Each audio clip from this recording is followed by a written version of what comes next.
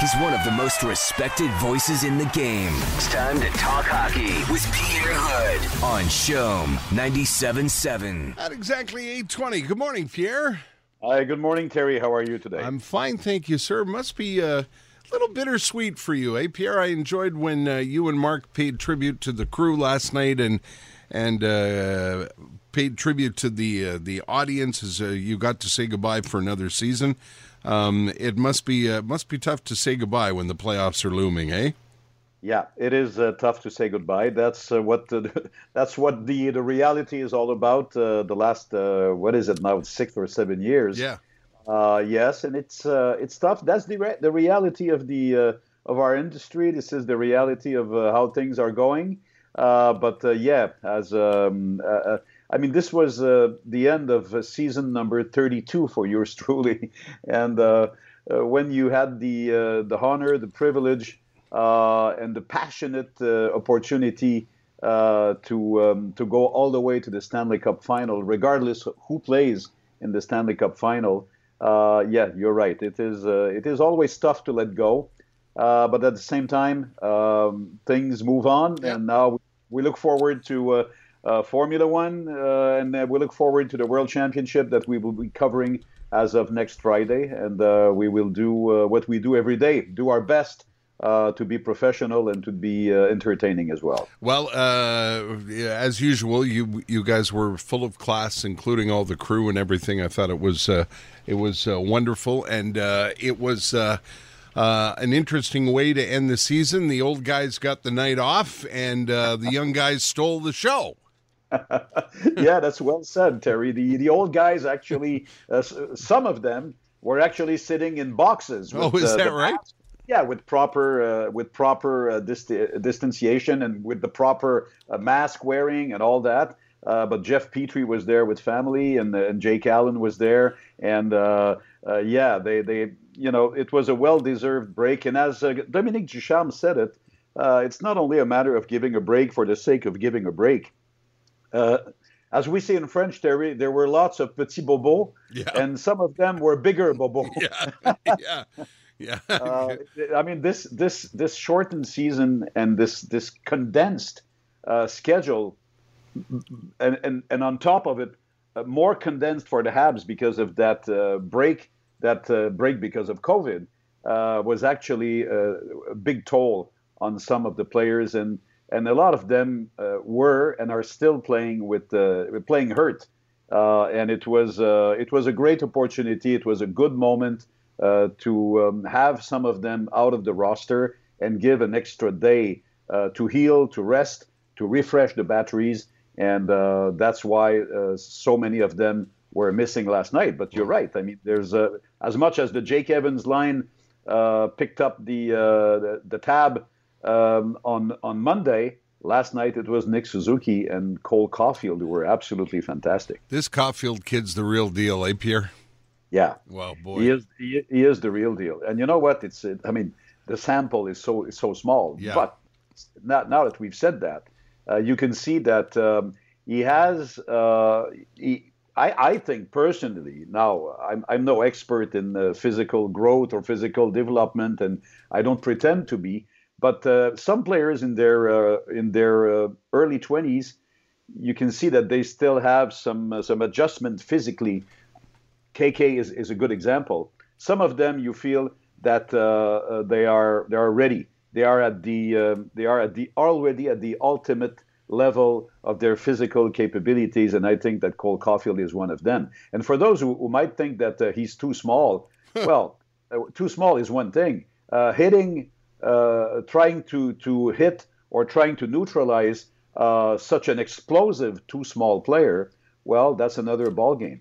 And I think that the Martin St. Louis of the world have shown that smaller players with a good muscular foundation and with some sparks and being explosive and being in play smart can survive and can grow in this league. And I think that this kid has the potential to do that. Yeah, and fast and smart, and the plays that he sets up and sees, the way he put it on Suzuki's stick last night was, I mean, it was, what a highlight goal that was. You're right. And this was like an interesting thing. And that's what I said on the air. I said, this guy has been fed the puck the way he just fed the puck to his line mate. So that for me, Terry, is a big thing because, I mean, we all know his scoring touch, right? He's done that in university, and he's done that in just a couple of games in the AHL, and he's done that in key situations for the Habs since he joined. But that was one heck of a setup, as you saw correctly.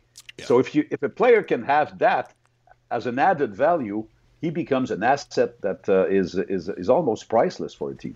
He doesn't need me to come to his defense, but I really wish people would leave Kotkaniemi alone. I mean, I get it. I understand he's under a lot of scrutiny because of where he got drafted and everything else, but I just think that this is a very, very talented young man who's having trouble getting out of his own head, and the pressure that they're bringing to bear on this kid. I wish the media would turn its attention somewhere else. I just think he's such a talented hockey player who's just come off the rails a bit, and I just wish that people would focus elsewhere so that he could get his game back on track. Do you think he'll start in the playoffs?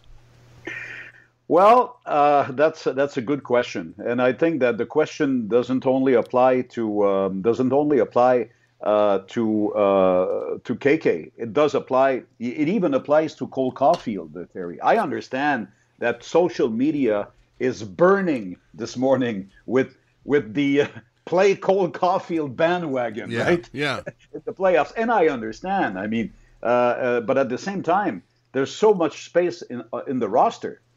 And because the roster has some limits, you have to bring a good balance in the equation.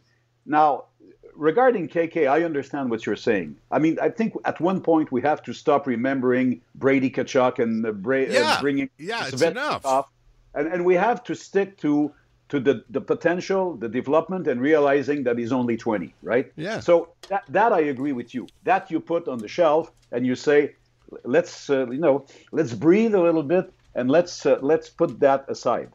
But the other part of the equation, Terry, is that you are entering playoffs, and when you enter playoffs, as a coach assistant, as a player, you have to make sure that you are 110% capacity in order to compete. And that's where you have to draw the line. And I'm talking about playoffs, Terry. I'm not talking about game number 12 out of an 82-game schedule. That's very different. Yeah, so, I get that, Pierre. And he his game has been off, so he probably doesn't deserve to be there. And you're right, the coach has got to go with all the big guns. But it's not like his smile has gone away, but it's not like he lost his talent. Well, you can't lose raw talent. Yeah. When you've made all those steps and being drafted number 3, but it is something that can happen in the growth of a young player who's not matured yet physically, mentally, learning how to play the toughest position as a forward, which is centerman. That takes a lot of steps, and there's no particular perfect checklist for development of a young player, Terry. One will grow faster, slower than another, and one may take a little bit more time, but may become a more complete athlete on the long run. So that's a fine line. And I'll tell you what, this is what Dominique Ducharme has been facing since he took over the reign of that team, Terry. Yeah. This team is some sort of a hybrid of a team that gets in deliberately and by obligation. You bring some young players, but at the same time, you've got strong leaders like Carey Price, like Shea Weber. You've got veterans that have been brought in by the general manager, like Eric Stahl, like Corey Perry. So you have to juggle all those factors, and you got to try to make sure that you are competitive against the best team in your division a week from now. That's a tough call. I wouldn't like to be in the Dominique Ducharme shoes, because you have to look at the future, but you have to look very short term when you play in the playoffs. Just quickly, Pierre, Alex Burrows wasn't behind the bench last night? Yeah, precautionary measures deliberately from the team. It has nothing to do with the league's protocol.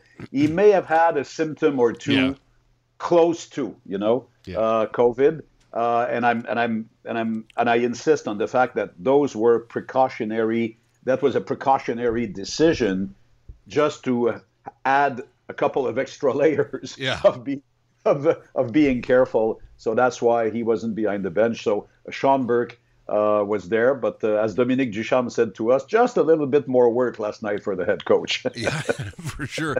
And we get started when? Next week? Yeah, the earliest is next Wednesday, because in the afternoon next Wednesday, the North Division schedule will end, and it will end in an awkward way, Terry, because some players from the Flames, for instance, will already be gone to Latvia. For the World Championship. Okay. Andrew Mangiapane, Dylan Dubé, they will all be gone. So, but you have to finish it off, and you've got to respect the TV rights and all this. So those games, the last game will be played in the afternoon, and at night you can actually start playoffs in the North Division. Will it be 2 against 3 or 1 against 4? Well, one of them will be on Wednesday, the other one will be on Thursday. All right. Well, I think you should take tomorrow off. Well, Terry, thank you. Well, yeah, I'm not going to beg, but if you offer so generously, I'm going to say yes. Yeah, have a nice long weekend, Pierre. I think that's a good idea. Yeah, you know what? It's been a crazy run, but it's been another fantastic run. And if you give me 15 seconds, once again, thank you so much for all the kind words. Yours, Terry, Esteban's, from all the viewers that give us so much joy, so much pride to do this job. And I say often, this is not a job. This is a fun thing to do. It's a thing we take very seriously. We have a ball doing it. This was the end of season number 32, and I still feel fresh as the end of year 1 for me. So thank you so much, everybody, and we'll keep going for a while. Well, as I've told you before, Pierre, RDS and your call of the Montreal Canadiens is a true treasure as a Montrealer, so thank you. Well, thank you so much, Terry. Coming from you, it's very important for me. Thanks.